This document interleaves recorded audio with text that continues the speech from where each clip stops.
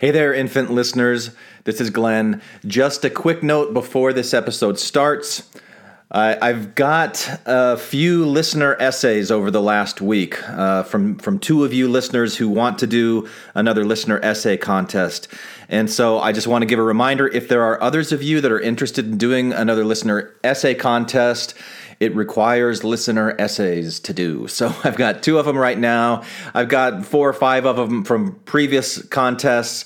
So I just need a few more. And then once we get to about 10, 12 listener essays, I'll start another listener essay contest. So if that's something that you want to do, you're interested in, please create a listener essay, send it to infantsonthrones@gmail.com, and we'll get going on this. Now, a comment on today's episode, and I'm going to release it in 2 parts. This is an interview that I did with Carol Whitaker, and I think it's fascinating. I've been getting really interested in this thing called the Enneagram.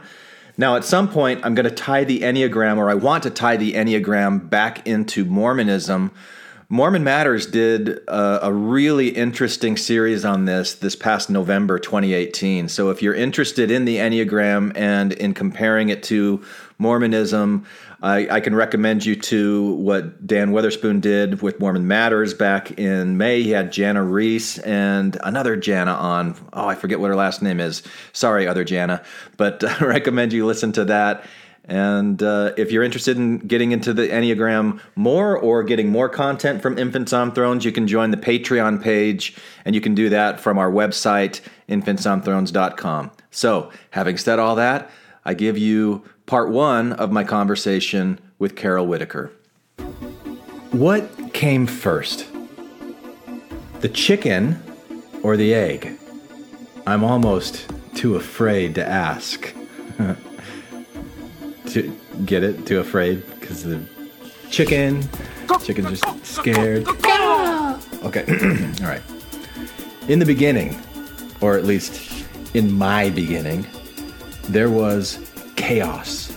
I mean, it was an organized chaos, but man, what a ride. Because part of me was unfertilized egg, just hanging out in my mom's right ovary until the day I dropped and started down that long tube. And another part of me was one of millions of little swimming sperm. I was the best one, mind you. And every single one of them, well, they were just happy to be there. And in one weird moment that I barely remember, those 2 different parts of me came together and wham! Things started changing fast. Now, I started off as one single cell.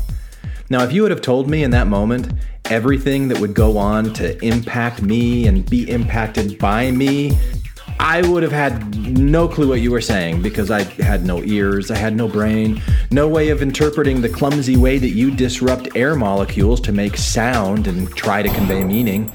I mean, I had the potential to create all those things, but I hadn't done it yet. I was just a single cell. In fact, in that moment of single cellhood, I had the potential to create a lot of things. This podcast, for example. My own children that I would father many years later. Hair growing out of my yet-to-be-formed head and face and back. That's gross. I love it. Now, as a single cell, I was mainly just potential. I can't tell you exactly when consciousness arose in me. I don't know if it arose as a result of the brain that I started growing for myself, or if the living sperm cell or the egg that combined to make me, if any of those things or any atomic or my subatomic building blocks that were there. I don't know if any of those things had consciousness all of their own, but I know that I'm conscious now, of some things at least. And I know that from that single cell, I grew arms and legs and fingers.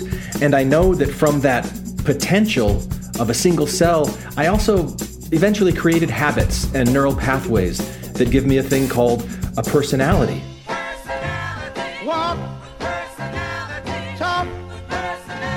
Yeah, that's what I said. And I know that today I will be talking with someone about that personality, how it was formed, and how similar that process is for each one of us who were once a single cell of potential, who are now, for the moment at least, much, much more. But that's how I started, except for the parts that were already there, the subatomic parts that have always been there. But I don't know, which came first, the chicken or the egg? And why did the chicken cross the road? Probably to avoid answering questions like these. This is Infants on Thrones, the philosophies of men mingled with humor. We are the Quorum.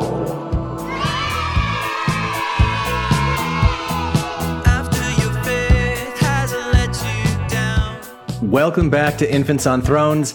I'm Glenn Ostland, and this is episode 573, The Enneagram as a Tool for Personal Discovery with Carol Whitaker, Part 1. Now, I met Carol about a month ago at an Enneagram workshop sponsored by the Arizona Enneagram Association. Now, Carol has nearly 25 years of experience working with the Enneagram. She's a scientist and a teacher and knows how it feels to go through a crisis of faith. And if you're wondering, Carol is an 8 on the Enneagram. I am a 7, and this is part 1 of my conversation with Carol. Enjoy. All right, Carol. Well, thank you very much for the time today. And I think what I'd like to do is just start off with a little bit of background so that you know the audience of Infants on Thrones.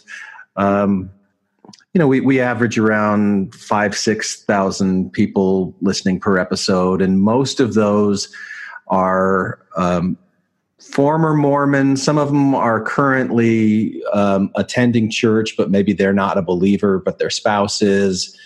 That's probably the majority with that kind of a Mormon background. We do have some listeners who aren't Mormon, have never been Mormon, but they've either experienced some kind of a faith crisis or they're just interested in hearing people who talk about what happens when they go through a faith crisis, and where do you go? So I spent probably the first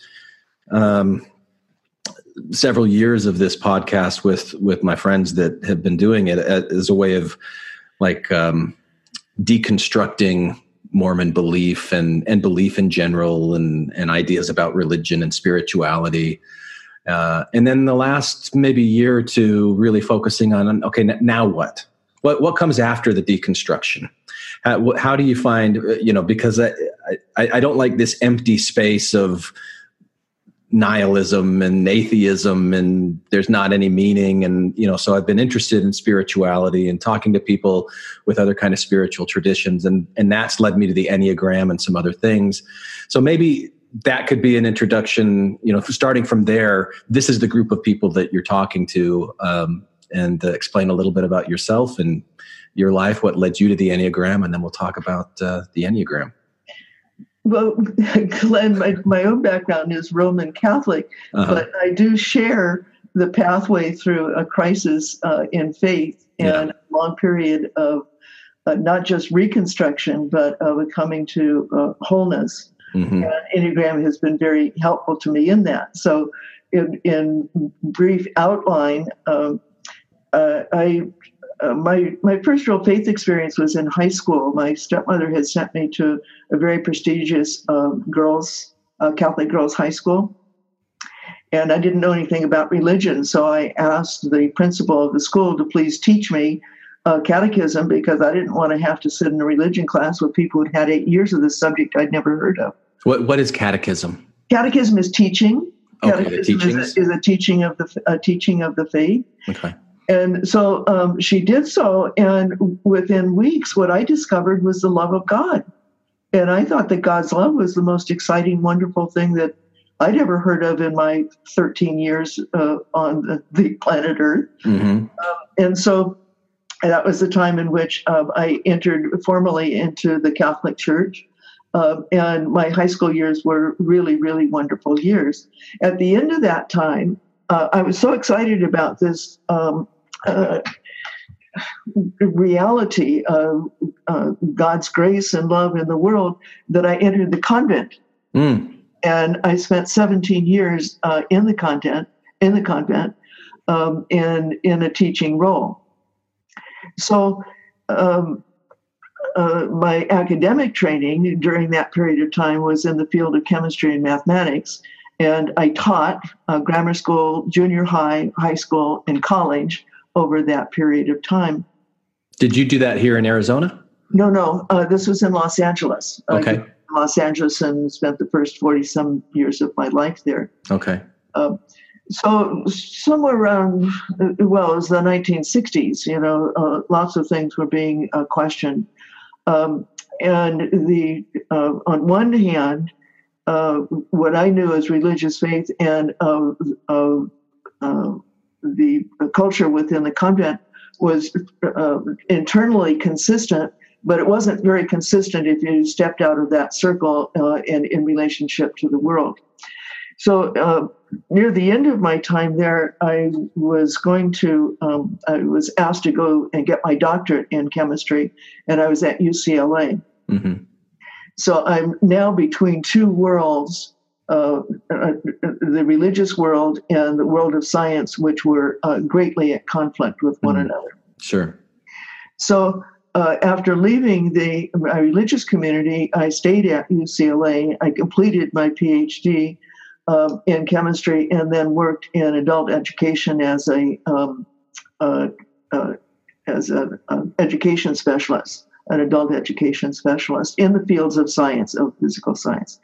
So at that period of time, in fact, it's much the same, but the science area of the university, which is all of the sciences in the medical school, sort of the foundational perspective is that there is no such thing as a spiritual reality.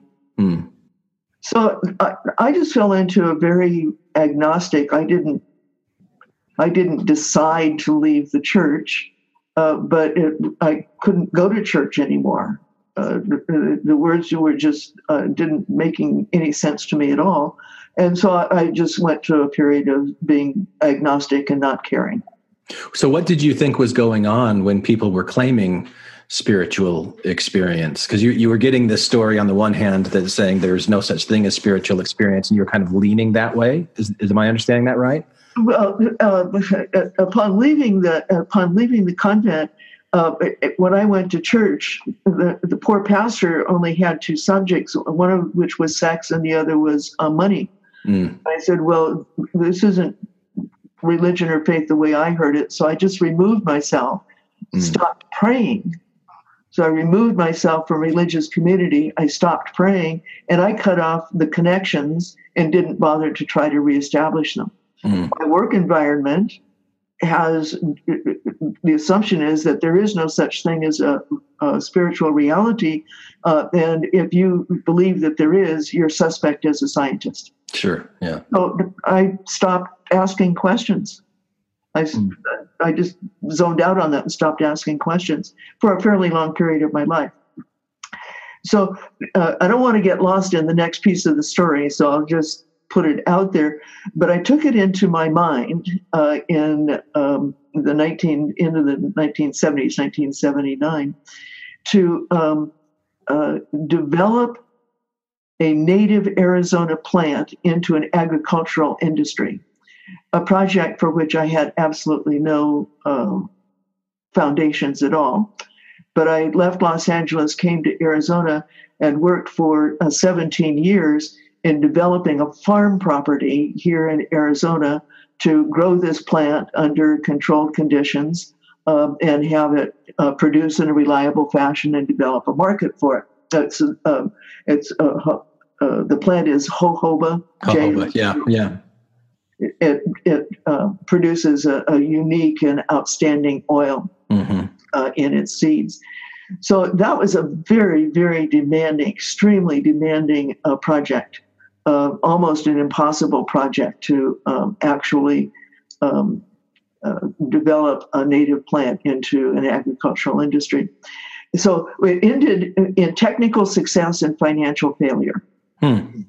After a number of years, we were at the point where we were producing. We had reached a break-even, a slight profit, and all was well. until the market shifted in 1992 and 1993, and the market price dropped precipitously, and then put us our company back into a position of not being profitable any longer, which meant that this is an $8 million cost and evaluated an $8 million property and business.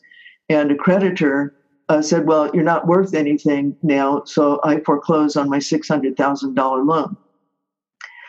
And took the property into foreclosure, etc. So that was very bad for me personally, since I can do all things to which I put my mind. And it was devastating to me to have colleagues in this industry assume the stance of being vultures, assisting in any way that they could to help put our company out of business, because it was to their benefit to take over our assets and our market share. I lost faith and confidence in humankind. Yeah. I completely lost confidence in humankind, and was probably headed for some kind of nervous breakdown, or at least personality meltdown. My anger and fear were so great that I actually couldn't speak. I would just get stuck in my throat, and I couldn't even get any words out. So by 1993, I knew that I was personally in very serious trouble. I didn't know what to do about it. I didn't think that psychotherapy was going to be helpful, because it just made me angry to tell the story. And what I did know was that I had to return to prayer. I had to return to prayer. And I had two problems with that. One of the problems was that I didn't know how to pray any longer. And I didn't know if there's anyone to pray to. Sure. So in that state, in that place, I was driving down Lincoln one day, and my car turned into the driveway of the Franciscan Renewal Center. And they were advertising, they had a little flyer there saying that a program called Spiritual Companions was going to begin in January, and the people would meet all day long, one Saturday a month for a year, and they were going to do centering prayer and Jungian psychology, and work with myth and work with intercommunication. I said, fine, doesn't say anything about church, so it should be safe. So I'm going to do this thing. So I did, and I paid my tuition, and I made my commitment. And it's not our subject for today, but I have to tell you that centering prayer saved my life. It saved my mental, emotional, spiritual. It completely saved my life. What is centering prayer, and is it like meditation? It is. It's a meditation type practice, but meditation practices are practices of attention. It's using the faculty of attention. They're very powerful and they're very wonderful. Centering prayer is a practice of intention. And the intention is to consent to God's presence. Simply consent to God's presence. How did you do that when you weren't when you said that you weren't sure when you were praying if there was a God that was listening? Would you have considered yourself agnostic or atheist at that point? Like, was it I was not atheist, but I was pretty agnostic. You know, I'm going to tell you the answer to the question, but I don't know how it's possible. Okay. So I was very unsure about the existence of God, but I was very certain about the existence of the Holy Spirit. The Holy Spirit is the Trinity, is God, but I had a physical, innate sense based on previous experience of the presence of the Spirit. So from that place, in an extremely awkward state, I followed the instructions, which were simply to bring my attention in and gather it, and then to turn to consent to the Holy Spirit, the presence of the Spirit. And my consent word was let go. Now, that word, I didn't know any holy words. I didn't have any holy words that I could say in this place. But let go came up, and the practice of letting go opened the doorway and the floodgates for grace to move into my body, mind again. And what is it that you feel like you were letting go of? I was just letting go of the tightness, letting go. It was just let go and let God, I suppose, would be pretty close to it. Mm. So the what is let go of, well, this isn't really our conversation for today, but the letting go in the practice of centering prayer, I have discovered, is whatever it is that you need is what comes up. Just in the course of your life.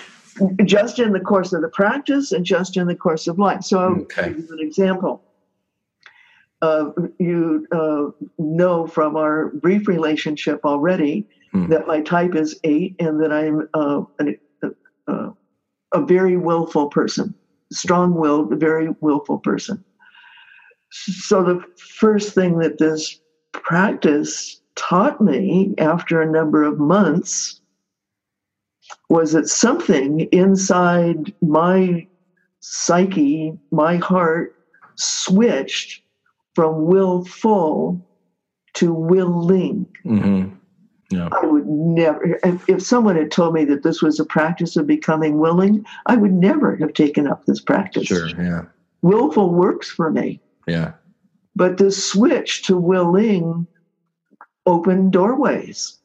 It opened a capacity for receptivity. Mm-hmm. It opened a capacity for having the sense that what my life was about, yours too, what my life was about was really a dance in relationship to Spirit, being close enough to feel and sense the presence and to respond to whatever it is that is arising. And so it becomes the unfolding of a dance. That was a huge shift in my consciousness. It was a really big shift. So that whole year of spiritual companions of this wonderful practice of centering prayer, that's daily practice, by the way. Okay. 20-minute practice every day, minimum. Recommended twice a day. But of communication, of really speaking in communication with one other person and learning to listen and communicate back. We had a wonderful Jungian psychologist that just did wonderful things with us, with imaging, using visualization, having an understanding of the formation of the self, an understanding of an inner self and of a core self. It was great stuff. Mm-hmm.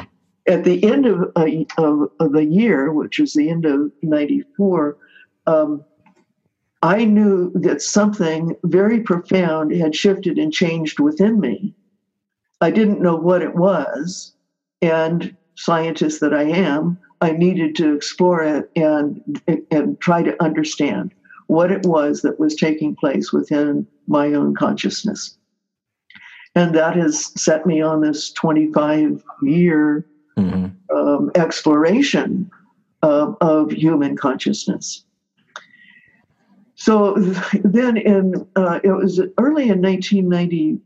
Oh, so just to complete that piece for you. So that eventually led to my returning to church. Mm-hmm.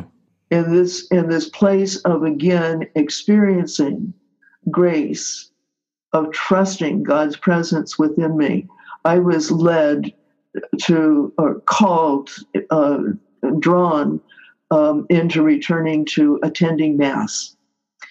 So I would go attend in Mass. This is at the Franciscan Renewal Center, which is a very lively, opening, welcoming community. And I was afraid of being there. It was like I didn't really belong. I had separated myself. Yeah.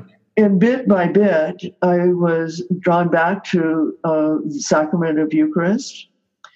In 1996, I was invited to serve on a team of people that helps adults become initiated into the Catholic Church and faith. I warned them that that would be dangerous because I might be more likely to discourage people from coming into the church than encourage and supporting them and educating them. And this community is so open. They said, no, we need your perspective. We would like you to please come and be a teacher in the program. I was one of a team of about 12 people. So that required me to go back through every element of my religious faith and examine it from the ground up, from the foundations up, and bring it into consilience with my understanding of the universe, the world, and of science. So that was an extraordinary gift to me, to require that active study. Mm-hmm. Again, another period of 17 years of serving in that capacity. But the Enneagram came into my life in 1995. People started asking me what type I was. I had not a clue what they were talking about. So I wandered off to a bookstore and found a book on the Enneagram. And I was immediately fascinated with this map. So I can tell you a little bit about that, well, let me go for how my journey proceeded from there. Okay. Then I'll go back and talk about the Enneagram itself. All right. So I began to, I was invited by the leaders to please come back and be one of the leaders of the Spiritual Companions program. And by the way, would I teach the Enneagram rather than the Jungian psychology part of that class? And in order to do so, I needed to become a certified teacher. So in 1996, I did the certification program with David Daniels and with Helen Palmer. And that began this whole Enneagram journey for me. We ended up with Helen Palmer and David Daniels coming to the Phoenix area every year over a number of years and bringing us an extraordinary body of work that local teachers then began to put into a curriculum and a training, such that what is now the Arizona Enneagram Association is the largest local Enneagram program in the United States. It's really a great program. But the model itself makes an Enneagram just means 9. It's a 9-sided figure. Right. And so it's a circle that has been divided up into 9 points evenly spaced. And they're connected by lines between the points. But this is representative of the observation that personalities show up in 9 different specific styles, which we can actually trace to being 9 structures of consciousness, 9 structures of the human personality. And each of these personalities, each of these types, are called the 9 types, is characterized by the way in which the person pays attention. You know, you wouldn't think about that automatically and say, how do I pay attention, or what do I pay attention to? Or kind of like, what details do I focus on compared to how other people focus on certain details. Is that exactly? Yeah. I think that everybody else sees the world exactly the way that I do. Not so. Absolutely not so. Right. So I gave the example a type 1 person who is walking into a room is immediately going to check out and see what is out of place, what's wrong, what isn't put together correctly. A type 2 person walks into the room, checks out the other people in the room, and tries to see who in the room might need my help. Mm-hmm. The type 3 walks into the room and says, how can I gain everyone's attention and have them recognize me as being successful? The type 4 walks into the room and notices who or what is missing, and so on. Mm-hmm. So each of these types has a way of paying attention of what it is that they pay attention to, and that becomes a neurological habit within the person. Underlying the habit of attention, there's a habit of emotion. So as we come into the world, are born, and we begin to develop and begin to get sense experience, and we begin to have emotional experience, our emotional response to the world differs very much depending upon what our temperament is. There's 3 of these types are predominantly have the experience of fear as a very common emotion, and that emotion becomes a neurological habit. The 3 others have a predominant emotional response of anger, and an anger response becomes a neurophysiological habit. The 3 other types in the Enneagram, in the heart center, their emotional response is one of distress. It's like the distress of a baby when its mother leaves the room. Mm-hmm. The baby's not sure that mother's coming back, and so the baby wails. Or it's like what happens to a puppy that gets taken away from its mother for the first time. It cries, it's separated. Yeah. So there's this distress that comes up. So these foundational patterns of attention and of emotion are part of our path of coming awake as human beings and interacting with people and relating with people, of giving me a sense of myself, of giving me a recognition of my being an individual human being. So it's all part of that process of our development into deeper and wider layers of being human. And we sometimes call that the ego, sure. The ego itself. And it's, so my sense is it's really miraculous. It's taken the universe 13.8 billion years right. Yeah. to bring forth the human beings on the planet Earth. I don't know where else this has happened in the universe. Right. Yeah. But right now we're at about 13.8 billion years of the unfolding of the world to bring us to this level of human consciousness. Yeah. That has ways of experiencing, processing our experience. It's just extraordinary. Yeah. So that's all to the good. But then, as we live for a long time now, our average age is not 30 years. Our average age is someplace up in the late 60s or the early 70s. Yeah. And we've come to the place in our personalities where we discover that the patterns that I have developed that allow me to function in the world, that those patterns have now become really boundaries. Mm. Living out of a pattern of anger, a habit of anger, is not exactly free. Yeah. Living out of a habit of fearfulness, of seeing danger in the environment, of projecting danger out into the environment, that's not particularly freeing. And it covers, it keeps us unaware. It keeps us unaware of a deeper level and layer of our own selves.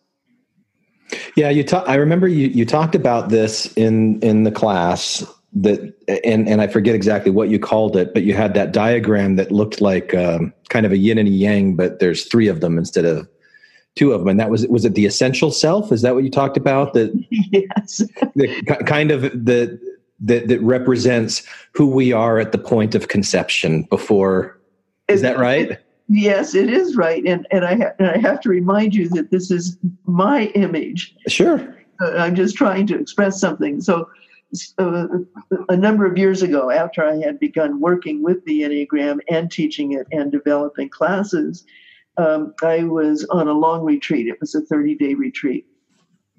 So by this time, I had done a lot of reading and heard a lot about a true self, a deeper self, a core self, a spiritual self, as distinct or not exactly equal to this personality self. Mm-hmm. So this burning question came up on the retreat while I was there, and I said, so what does it look like? I mean, it's formless and it doesn't yet have a body, so it doesn't look like anything. But my question is, so what does it look like? Yeah. So I started playing with a Crayola and a piece of paper and drawing little diagrams for myself, and did that for a couple of days.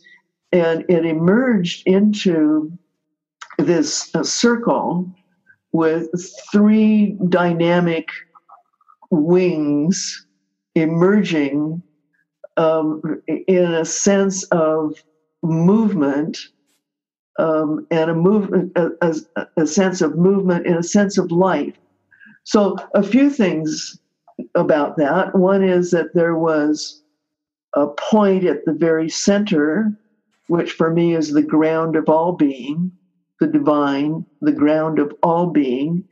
There was an unfolding, a triune unfolding, which is representative to me, to my understanding of Trinity, and the Trinitarian dance, the perichoresis, interaction of the persons manifesting love, and of that manifestation of love overflowing into the material, overflowing into and manifesting as the physical world. And that this is consciousness. So this kind of consciousness is at the core of my consciousness. My sense today of soul. We use that word in a different context and with different meanings. So my own functional understanding of soul is consciousness, which is embodied in human form.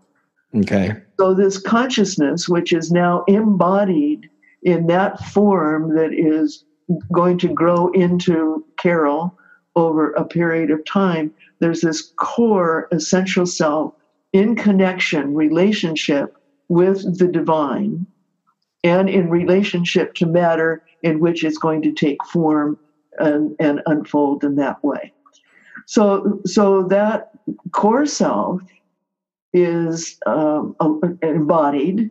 Yeah. It is alive, meaning it has the qualities of life in it. You're still only a few cells big in the womb.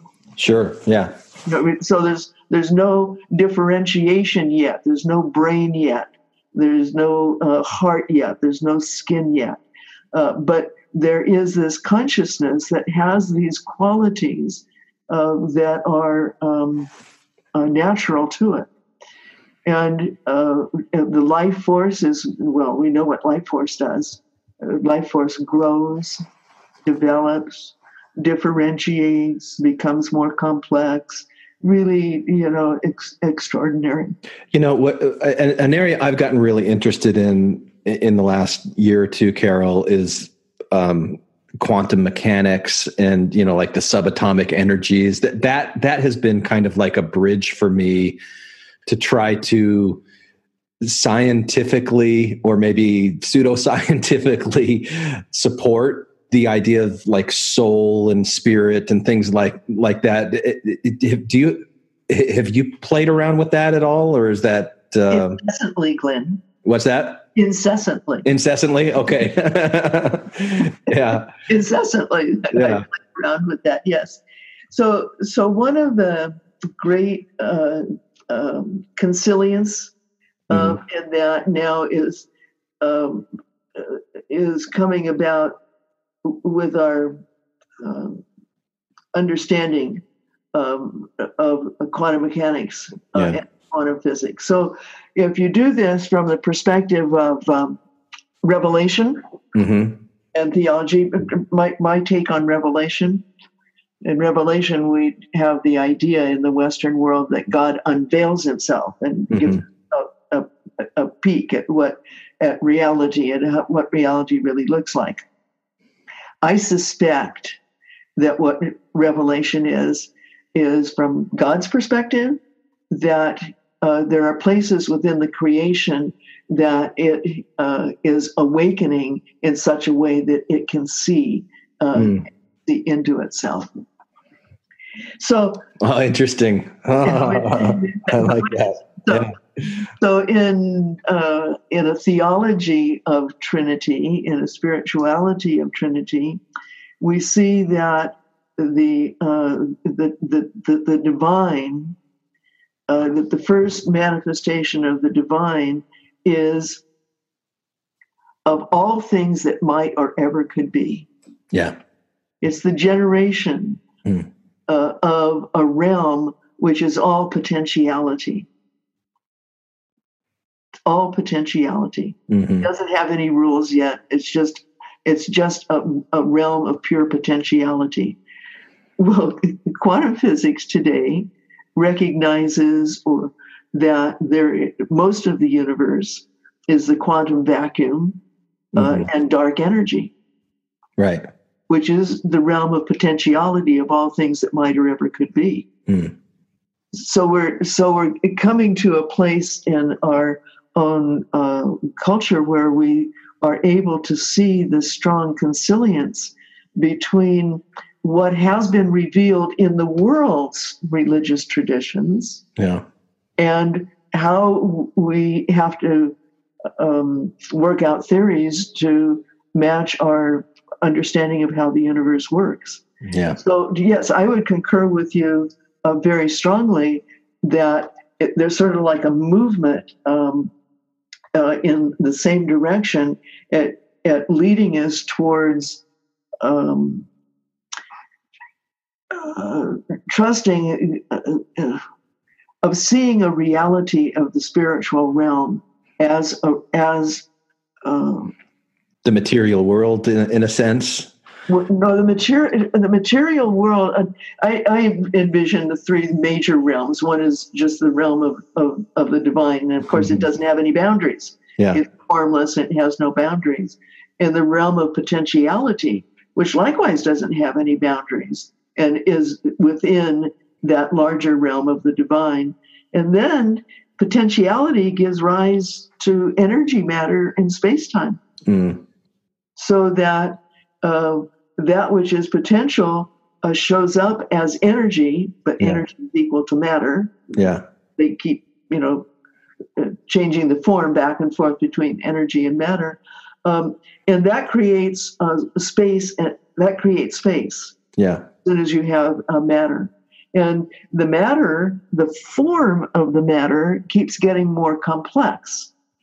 And as the form of the matter gets more complex, then it becomes awake consciousness, self-reflective consciousness, due to the complexity of the form. Yeah. So, I think there's a really, a number of years ago, Jastrow was an astrophysicist, He wrote a book, I think it was 1990, 1991, and he was he's a totally agnostic scientist. And the name of his book was called God and the Astronomers. Mm. And the premise of his book is that the astronomers, the astrophysicists and the astronomers, have been climbing this mountain of truth. They're struggling up this mountain of truth by gathering of data and interpretation of data. And they're within eyesight of the peak of the mountain. And on the peak of the mountain are sitting the prophets. Those who have seen reality, but have seen it in a direct way. A direct way from revelation.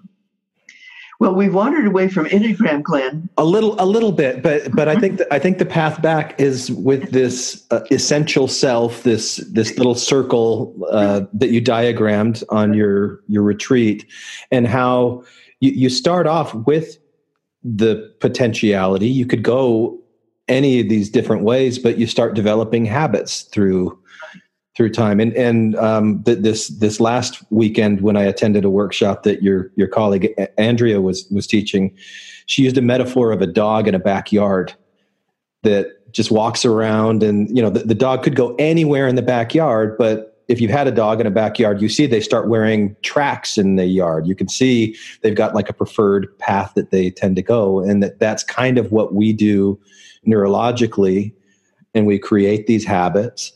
And that one way of looking at the Enneagram is that this is something that is observing the different neural habits that people have, and then giving like a typology in this neat little package of 9 types filtered through these 3 different, there's multiple 3s that are in the way that the Enneagram is manifested. But I think that's where we get back into it, maybe. Well, so I hope that I have been clear in saying that our ego structure is extraordinary, wonderful, and meaningful. It is not something to get rid of, to kill, to condemn, etc. Right. But like life, it emerges in the evolution of human consciousness, and it gets messy. And there's a point at which it gets to become a structure that keeps us locked into the patterns. Yeah. And the way I understood it from what you were saying before is that it limits, so there's certain habits, there's certain things that you're used to seeing and observing, but then that prevents you from seeing the other things that are out there that are a possibility, that you have the ability to see and perceive and to feel and think, but maybe not necessarily the inclination. Well, so I'd like to say a little bit of something about perception. Okay. So the Enneagram type comes about through our perception, our senses, how we see the world, and through our attention. So the point of that is that is an intrinsically dualistic dualistic mode. When you pay attention to something, you see an object, you're sitting there looking at your computer screen. So your attention is going to the screen, and that splits the field between you, the subject, and the screen, the object. Now, so we tend to look down our noses at duality, but this duality is at the heart and core of language and of all technology, of all art, of all creativity. But it does split the field into this and that, up and down, cold and hot, either or. And it limits us to this world of either or. The inner world cannot be perceived by the attention of the senses. The attention of the senses are made in order to see the world and interact with the world. Our minds at this level are made to think about, to manipulate, to relate, work with memory and imagination, but it's all in order to relate to the world, to relationship in the world and who I am in the world. But it doesn't have the capacity for seeing the inner world. So that is going to need new and different kinds of capacities. Mm-hmm. That needs a different kind of capacity. So why would you want to do it? I mean, I think that I told the group in our class last month, I spoke of spiritual freedom, that each of these 9 personality types, in addition to having a habit of emotion that looks like anger or fear or lust, that there's also a higher quality of the heart, a higher quality of emotion, which is called the virtue. And the virtue in the Enneagram, this is an observation made within the Enneagram model, that these virtues are qualities of the life force itself, qualities of the heart when the heart is open and at peace. And these qualities are just extraordinary. They're things like equanimity, serenity, innocence, right action. There are these extraordinary qualities which are part of the life force itself, which we rarely feel when we are in attention, personality, ego mode. We cut ourselves off, perhaps to an extent necessarily, but we build an awareness to interact with the world and with one another that does not have the capacity to see inward to these qualities. Each of the types, in addition to having a habit of attention, also has a quality called the holy idea. This is a higher mental quality. And these qualities are, 3 of them are qualities of being itself. You can see them as qualities of the divine. These are called, Plato saw them, the true, the good, and the beautiful. But the holy ideas there are holy truth, holy love, and holy perfection. 3 of them describe, 3 of these holy ideas describe the mental faculty of what is my relationship to being, or my relationship to the divine. And these are pretty extraordinary. This is holy work, recognizing and realizing that I participate in the work. Holy faith, the knowing with certainty that I participate in love. It's holy omniscience or holy wisdom, knowing with certainty that I am a part of being. The other 3 are qualities of the heart, are qualities of the heart center, and those holy ideas are, how do I respond to this? Given that all is love, and given that I know with certainty I participate in it, this gives me the ability to respond with hope, which is trusting the present to unfold in an optimizing way.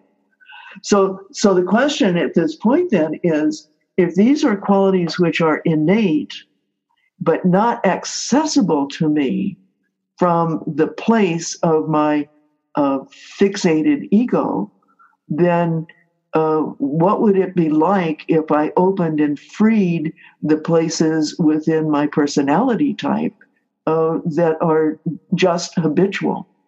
What would happen if I recognized my patterns for what they were, not as who I am?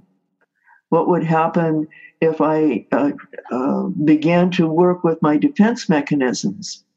We were talking a little bit earlier, one of the favorite defenses of the type 8 body type is these arms folded across the chest in protection of one's heart. Mm-hmm. So what would it look like if that defense were actually no longer needed, and a person with that personality type could be open and receptive, have an open receptive quality? So my sense is that the ego is fabulous. And it allows us to do good love and work in the world. The problem with the ego is that it's not done yet. It's not finished. Our human consciousness is not done yet. The fixated ego and my identification with it is a way station in the development of human consciousness, which can go deeper, broader, and much freer. I think it shows up as a shift from human being to human personhood, whereas a person, you become a source of creative action in the world itself. If you can open and embody these qualities, these higher qualities, and allow them to transform your consciousness, then you bring them into the whole world. By the way, that word transformation of consciousness gets bandied around. So my take on the meaning of that, because it seems to be what I see in students, it's what I see in people with deep practice, spiritual practice, and it's what I see in Enneagram students, and what I really see in people who do both, is that it begins to rewire the connections in our brain. If the passion of my type is Lust, big energy, huge energy, that's a neurophysiological pattern. If that begins to relax and I let go of it, then that pathway doesn't keep getting reinforced. If someone's experience becomes equanimity or peace or serenity, then that becomes a neurological pattern. That's a new neurological pattern. And so the consciousness, brain consciousness, gets rewired. That's what I mean by a transformation of consciousness. Yeah. It's a real restructuring of consciousness. Okay. Yeah, that's interesting to me for a lot of different reasons. One of the things I've become really aware of in the last, 6 months or so is cognitive behavioral distortions. And all of these different things, these different patterns, these neural pathways that we have. So that this idea of rewiring the brain to be able to interpret the world in healthier, more full ways is really, really interesting to me. It's one of the reasons I'm met you and went to the that Enneagram class in the first place. So maybe we could talk now about the 9 types, and because you've laid the groundwork a little bit for some of the virtues, some of the vices of each type. I'm interested to show my listeners how, like, what each one of these 9 types are, if we could go around the circle kind of quickly and summarize them and do it in a way where we tie in the things that you've talked about up to this point. And that's exactly what we'll do, starting with part 2, which will be published soon. So thanks for listening to part 1. I hope you enjoyed it. And as always, thank you for listening to Infants on Thrones. Hi, this is Hillary. Matthew, Ryan, Carol, Keith, Ashley, and I like to play bingo online while listening to Infants on Thrones. You can comment on this episode on the website, infantsonthrones.com. And if you really like what you hear, give the Quorum a 5-star rating and write a short review on iTunes. I did. Anyone for the closing prayer? Thank you for listening to Infants on Thrones.